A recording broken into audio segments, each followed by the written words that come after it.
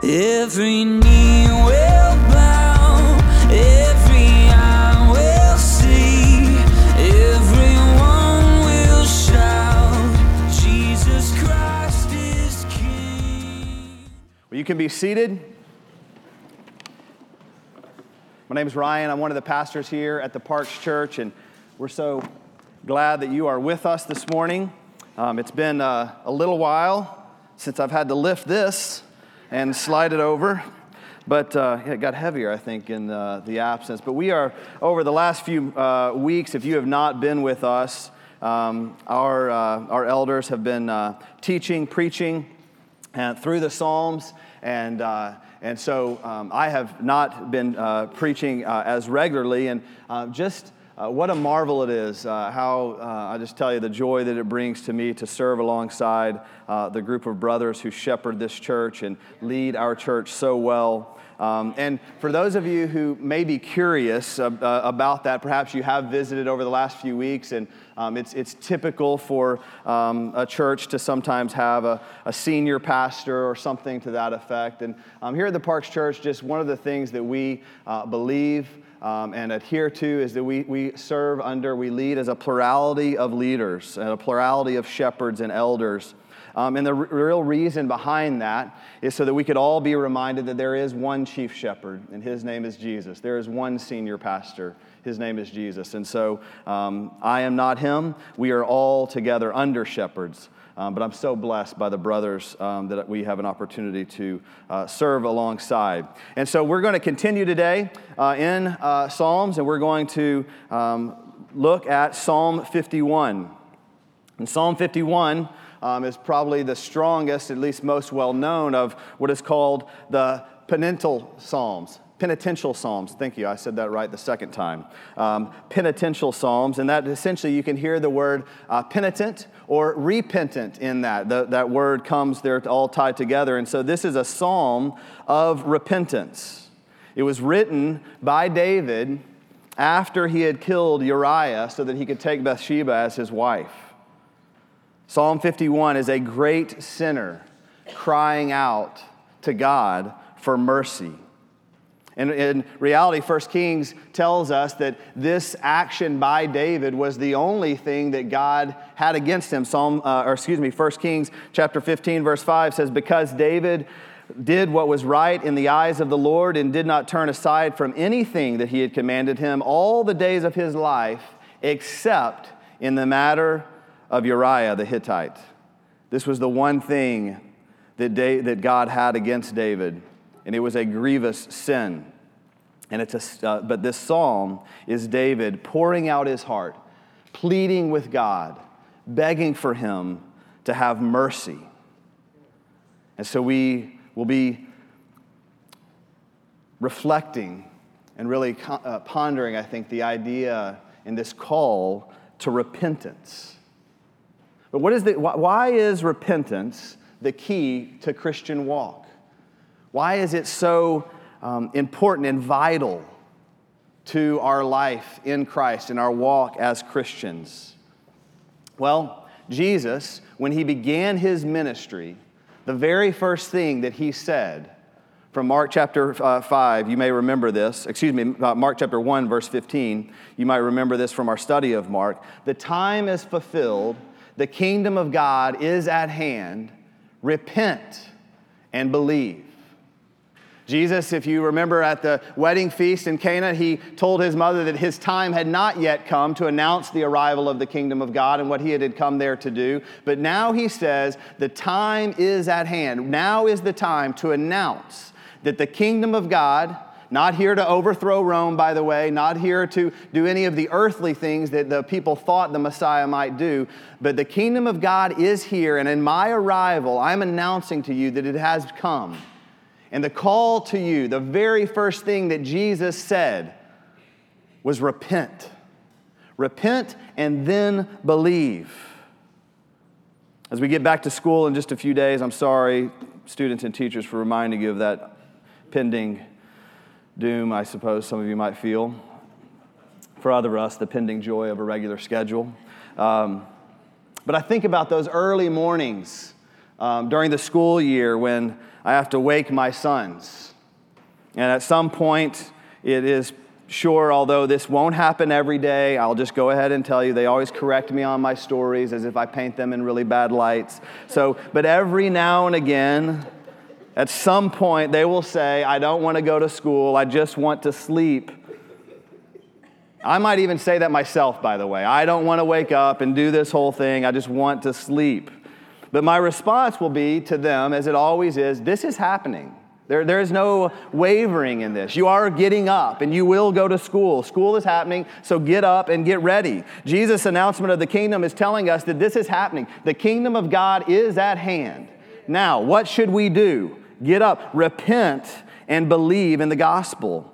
He's saying that he has brought the kingdom of God to bear and that he's inviting us into that kingdom. And how do we enter the kingdom? How do we become believers? We repent first. Repent of our sins, believing the gospel, which says, in spite of all of our sins, we can be welcomed into God's kingdom as co-heirs with Christ. All because of what he has done. And this is really, really good news, friends. This is not something to take lightly. But this is why repentance is so critical to the Christian life. It's the first thing we do. When God moves in our lives and calls us to faith, the very first thing we do is repent. And so the Christian life, it begins with repentance, and it should be a constant process, and we should be constantly in repentance, being aware of our own sins and our unworthiness to receive God's love, and then follow that up. While yes, we are unworthy, I am unworthy, but I believe that because of what Jesus has done, I have received God's love. But we don't repent, if we were just to be honest. It's not something that is a part of our everyday as it should be. And why? Why? I answer the question why repentance is so key. Why don't we repent? It's because it's so counter to who we are. What's the hardest thing for a child to do? Say, I'm sorry. One of the earliest signs of our sinfulness is our struggle to admit that we are wrong. A 3-year-old will be playing in this room over here, will go and grab a toy banana, smack his little friend upside the head, and it will take everything in that teacher's heart and mind to convince him to say that he was wrong. He grabs the toy, hits his friend with it, and still can't admit that he was wrong. And guess what? We don't grow up out of that. There will be wailing and gnashing of teeth. Say you're sorry. Do it right now. But I don't want to. We don't want to say we're sorry. It begins so early, and it's something, so it shouldn't surprise us that that same 3-year-old grows up to be a 30-year-old that talks about his friend behind his back to get a leg up on him in work, gets that promotion that his friend deserves, and then is unable to say, I'm sorry, to confess, to repent, to acknowledge his own sinfulness. And when we fail to repent, we fail to receive God's mercy. That's why repentance is so key and also so beautiful, because it's through repentance, as we acknowledge the sin in our heart, that we then get to lay that before God and receive grace and mercy. But we don't do that often, and so we don't receive the gifts from God. We don't receive that mercy, and then we wonder what he is up to in our lives. I'm sure that there's someone in this room this morning that is thinking to themselves, I don't really know what God is doing in my life. I don't sense his presence. I don't know why I'm even here. And I would just say to you, brother or sister, the step would be that I would encourage you to take, and we're going to walk through this, is to repent, receive God's mercy, and see how tender he is to you, how gracious he is, and see how that fosters that feeling of connection with God, feeling with understanding that he is at work in your life. Our lack of seeing God so often begins with our inability to trust in his ways being higher than our ways. And because we don't trust that if we repent, we don't really believe if we were to say, I'm sorry, that we will receive that grace and mercy. So like the 3-year-old, we just refuse to do that. And then it's just this cycle of missing out on God's grace and mercy.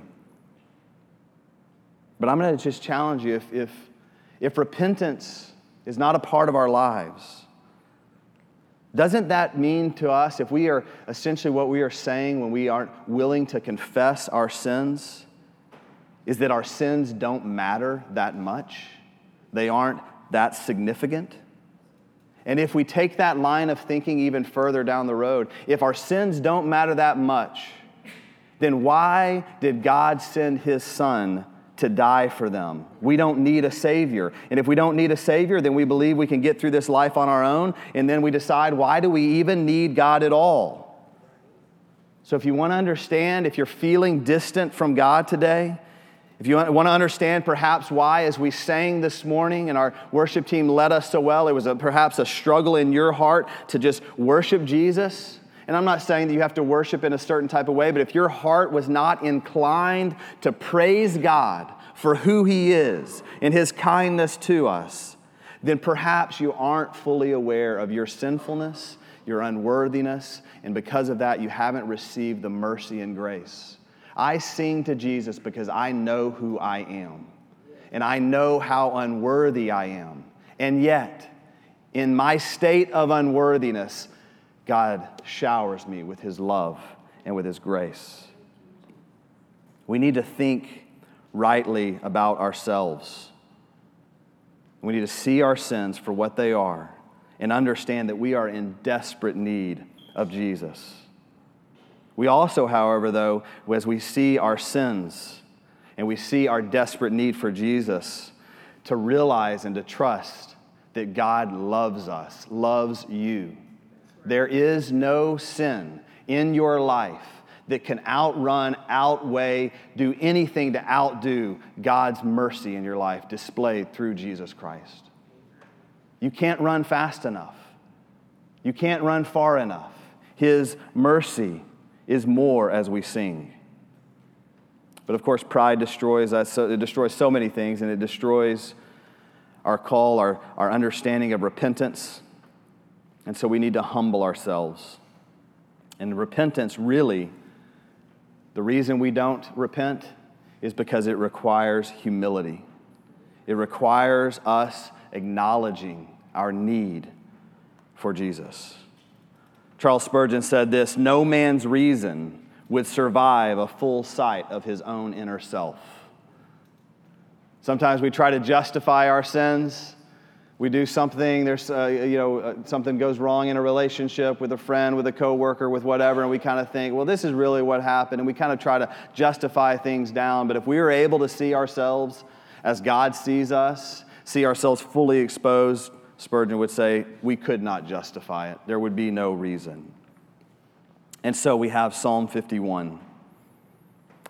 A little background on Psalm 51. One of the most interesting things about this psalm is that many of the great reformers, the men who died, were led to the stake for their faith in the early history of the church. They would be found quoting Psalm 51 as they were being led to be burned for their faith. And you might wonder, why would such faithful men need to quote this psalm of repentance? They are clearly living out their faith well enough to be killed for it, and being bold enough to not step down and say, no, I'll worship the king or something otherwise. They are being just bold in their faith. Why would they do this?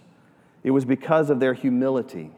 They thought rightly of themselves. They knew that even in the boldness of their faith, even as they had lived out their calling in this life with faith, with endurance, with all the things that God would call, they were still sinful people in need of God's mercy.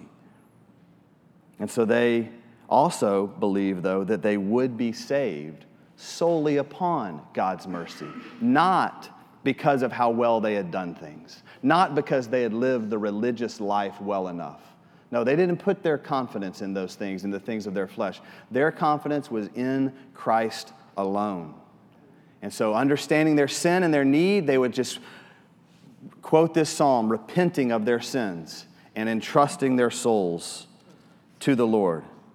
And so they could be marched to their death, not fearful, but with strength. Teaching on this text, Pastor David Platt once said, your perspective on earthly embers changes when you've been saved from the eternal inferno. When you know the mercy that you have received because of Jesus, these earthly trials and the willingness to confess our own part in them becomes much easier.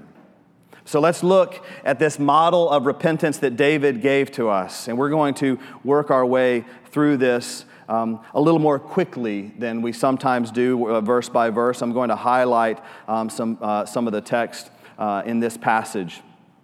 Lisa read for us verse 1 through 4.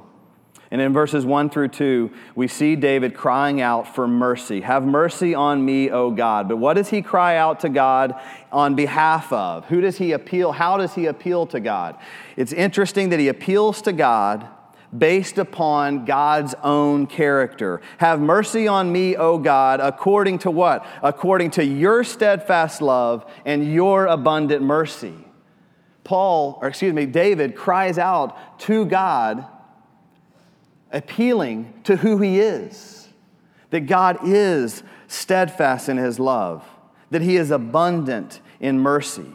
And so as we repent, as we think about our sins and reflect on our own hearts, we turn to God and we acknowledge who he is.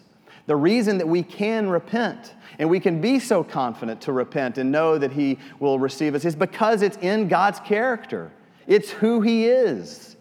God is not anti-love. God is not anti-mercy. No, he showers it, but he does it. And the reason that sometimes people try to say God could not be loved, God could not be merciful, he could not do all of these things and then do this, is because we base those conditions upon the flesh and upon the things of man. But when we acknowledge our own sinfulness, our need for God, and we appeal to him on behalf of his own character and nature, we appeal to a God who is steadfast in love and is abundant in mercy. So turn to God. When you have to repent, and we all will, I am the chief among sinners, Paul would say, and I have echoed that sentiment in this church numbers of times. I am called to repent, and I first look to God. Continuing in verses 3 through 6, he says, "For I know my transgressions, and my sin is ever before me." And notice what he says in verse 4. "Against you, you only have I sinned. You only have I sinned and done what is evil in your sight."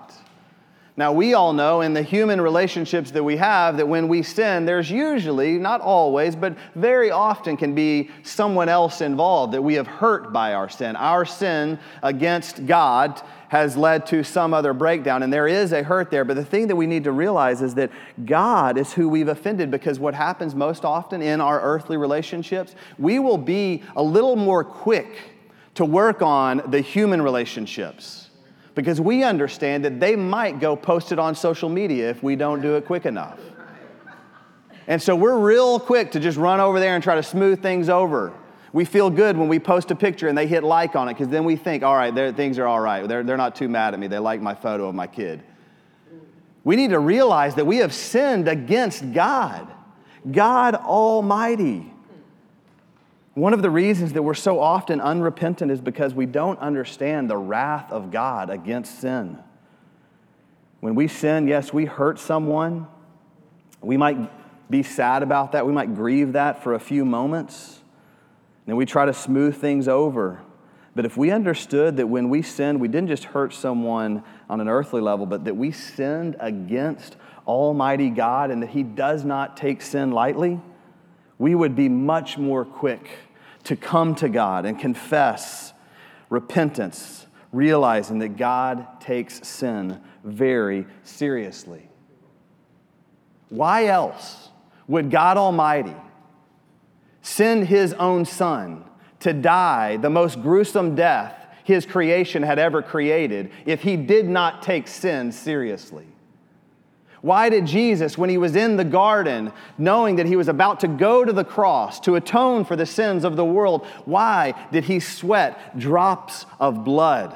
Why did they drip from his forehead? Because he understood that he was going to endure the full wrath of God against sin for all time on that cross. And if God doesn't take sin seriously, then he's foolish for sending his Son to the cross. And I can assure you of this, God is no fool. He takes it seriously, and so we must also. Notice, though, what I said. The full wrath of God was poured out on Jesus. You see, yes, he takes sin very seriously, but the good news is that he levied his wrath against sin on Christ. And so we should feel free to come to God and to confess and say, God, I am a sinner. Have mercy on me, O God, according to your steadfast love that was proclaimed to me through my Savior, Jesus Christ, according to the mercy that I received when I did not endure the wrath that you rightly would levy against me. I didn't take all of those things because of who you are. And so, yes, we should take sin very seriously. We should confess and repent, but we should also realize that in God's mercy, he has judged sin fully in Jesus. Another thought as he continues just a few verses down, it says in verse 5, "Behold, I was brought forth in iniquity, and in sin did my mother conceive me." Don't get confused about that. He's not talking about his mother in a sense. He is talking about the long-term, essentially the sin that exists in all of his life. 1 Kings did say that in terms of God's perspective, it was what David did against Uriah the Hittite that he held against him. But David, in his own heart, he knew the sinfulness of his heart that existed all the days of his life. From the beginning of his time until the end of his life, David was a sinner appealing to God for mercy. But if we go forward to the next section in verses 7 through 12, we see that we are to look to God in verses 1 and 2, that we're to confess our sins and understand the magnitude of our sins and just lay them before God, realizing who we are. But then in verse 7 through 12, we can have faith in the restoration that we will receive. This is the but God portion of this text.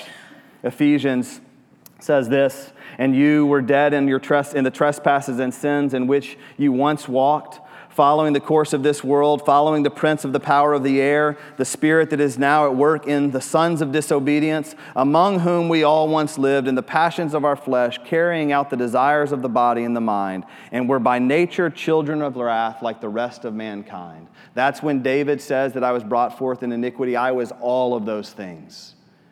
That's who we all were.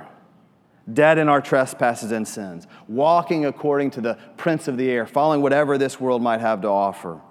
And then in verse 4, though, it says, "But God, being rich in mercy, because of the great love for which he loved us, even when we were dead in our trespasses, made us alive together with Christ." Ephesians 2, 1 through 5. He says in verse 7, back to the psalm, "Purge me with hyssop, and I shall be clean. Wash me, and I shall be whiter than snow." As he comes to God appealing to his mercy, because he appeals to God, and he knows that God in his nature is abundant in mercy and steadfast in love, he knows that as he confesses his sins, he will receive that mercy. He will receive it. "Purge me, and I shall be clean. Wash me, and I shall be whiter than snow." It's God who cleanses. He appeals to God. It can't be done on our own. You know why we're not what some people in the world, and I don't really like this phrase, but I'm going to use it here for an illustration. We're not religious people. We're Jesus people. Because it's not a matter of our adherence to some strict rules or regulations or guidelines created by man or any traditions of the sort, but we appeal to God in who he is, and it is God who cleanses us, not our ability to do things the right way. David, even in the ceremonial washing, I can tell you that in the Old Testament, and there were these baths that they would go down into, and they would step down into the baths, and there was a rhythm and a course that they would have to go through. The hyssop was used to sprinkle them with water. They had a very ceremonial process of being cleansed and being declared righteous according to the Old Testament law. But here we appeal to God, and we say we shall be clean. It's not about our doing anything ceremonially. It is what God does. We cannot do enough right things. If you've been running the race trying to say, here's all of my sins, let me balance them out with a few good deeds, even a few righteous things that look good to the world and to God, it'll never work. You can't ever add up. We repent and we appeal to the mercy of God, and we trust that he is the one who will clean us. Next he says, let me hear in verse 8, let me hear joy and gladness. Let the bones that you have broken rejoice. Here's what happens when we sin, brothers and sisters. Our good shepherd, he picks us up and he breaks our leg. But he doesn't just set us down and say, okay, I've broken your leg, I've convicted you of this sin, now run along, little sheep, and you figure it out. No, he picks us up, breaks our leg, so that we are desperate for him. And our good shepherd places us upon his shoulders. And he walks with us until we are healed, until we are restored, so that we constantly hear his voice. We constantly hear his words of love and mercy. And when we are restored, when we have repented of our sins, and he has restored us, and he has restored joy and gladness to our souls, then he sets us down and he says, run along and go tell of what I have done for you and live with peace and mercy. And as we grow closer to him, he gives us a new heart. His Spirit dwells with us. It lives in us, and we look more like him. Which is why then David would say in verses 13 through 17, then I will teach transgressors your ways, and sinners will return to you. Deliver me from blood guiltness, O God of my salvation. And my tongue, what will it do? It will sing aloud of your righteousness. We do not worship. We don't sing aloud of God. We don't sing aloud of his greatness. We don't sing aloud of his love and his mercy because we don't understand what he has done on our behalf. We have not come to him with hearts of repentance and seen him restore us and strengthen us. And because of that, we are fickle. Our hearts are not warmed by God. We do this routine just out of habit. Restoration always leads to worship. And if we would be more quick to repent and to run to God and appeal to him for mercy and love, we would receive it and we would overflow with worship. Notice what he says. For you in verse 16, for you will not delight in sacrifice, or I would give it. You will not be pleased with burnt offering. No, what you want, God, the sacrifices of God are a broken spirit, a broken and contrite heart. That's the heart that we should have when we reflect on our sins, when we realize who we are. Yes, I am a great sinner, worshiping an even greater Savior who went to the cross and atoned for all of those sins. And so now I can freely repent and confess to him. We're going to receive communion now. We're going to engage in an act of repentance. Jesus gave us the gift of communion to remember what he did on the cross, to remember his sacrifice on our behalf. And if he did sacrifice, if he went to the cross, he did it for a reason. It was to cleanse us. It was to wash us white as snow through the sprinkling, not of water, but through the sprinkling of his blood. And so I just ask that you would do this. A.W. Tozer, one of the great theologians of old, he gives 7 questions to understand your own heart. And so Pastor Matt's going to begin to play. Here's what's going to happen. I'm just going to invite us into a time of prayer and reflection. And as the Lord leads you, once you have taken some time to just pray and to confess your sins to God and to receive his mercy and grace, then we invite you to come to the table, either the front or at the back. If you have a gluten-free diet, the small bowl is right here to my right. That's the bowl you want to come up for. Everybody else, you can kind of just find the shortest line, kind of like at Disney World. And come and receive the elements. But this time together, Paul says in 1 Corinthians chapter 11 that we should reflect, we should analyze our own hearts. And the reason that we're supposed to do that is to see, have we put our faith in Christ alone? Have we confessed our sins before God and put our trust in him alone? And he says, if you have not done that, then don't come and receive the elements of communion. Don't receive this meal because you will bring judgment upon yourself. And why does he say that? Because this is an act of remembrance, saying, I know what Jesus has done on my behalf.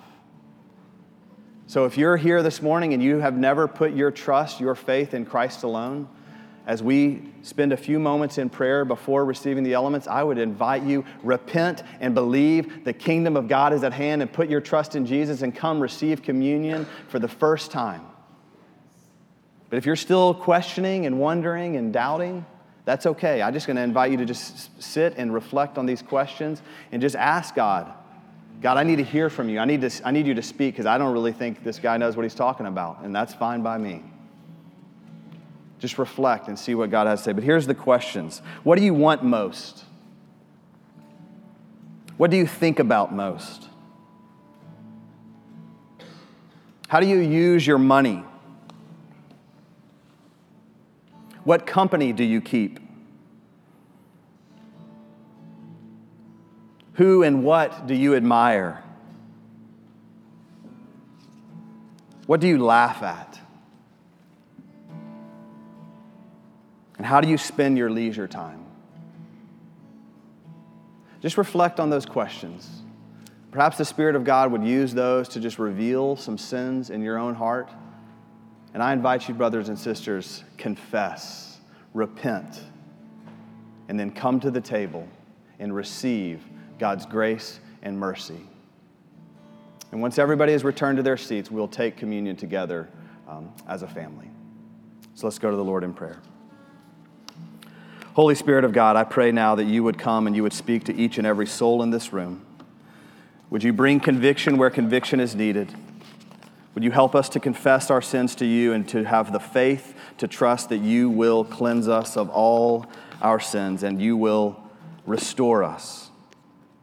I pray that we could rejoice today in your mercy and in your steadfast love. We humble our hearts before you, and we thank you, Lord Jesus, for your sacrifice on the cross, where you said it is finished and once and for all declared all sins atoned for through what you did, laying down of your life. And then you took it up again so that we would not have to face sin or death any longer. We would not have to fear them, but we could live as adopted sons and daughters of the King. We thank you. We rejoice in that truth today. I pray this in Jesus' name. Amen. Come to the table.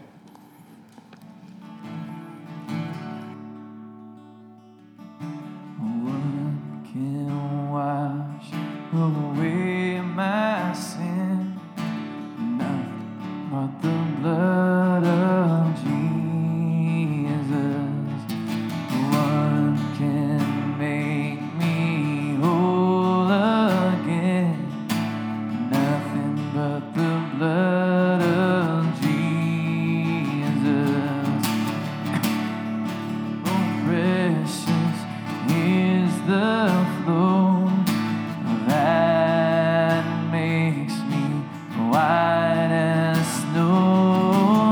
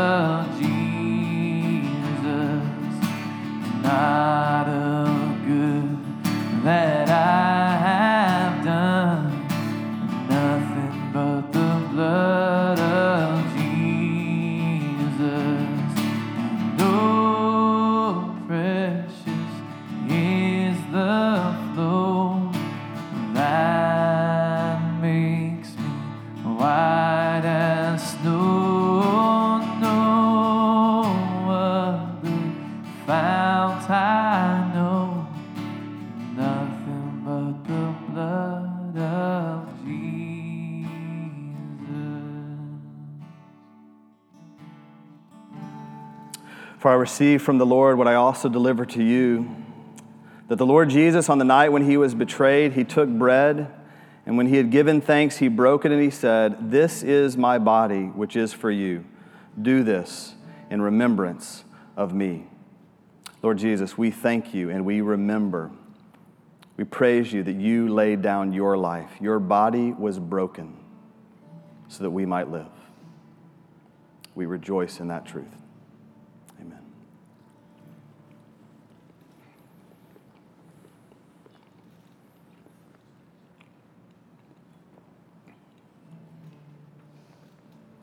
In the same way, also he took the cup after supper, saying, "This cup is the new covenant in my blood. Do this as often as you drink it in remembrance of me. For as often as you eat this bread and drink the cup, you proclaim the Lord's death until he comes again." Lord Jesus, we thank you for your death, your shed blood that does wash us white as snow. And as we remember today, we proclaim for all the world to see, for every soul in this room, and for this to be echoed out in our lives as we go from this place, that you have died once and for all, and you have taken your life up again so that we might be freed from sin and death. We rejoice and we remember. In Jesus' name, amen.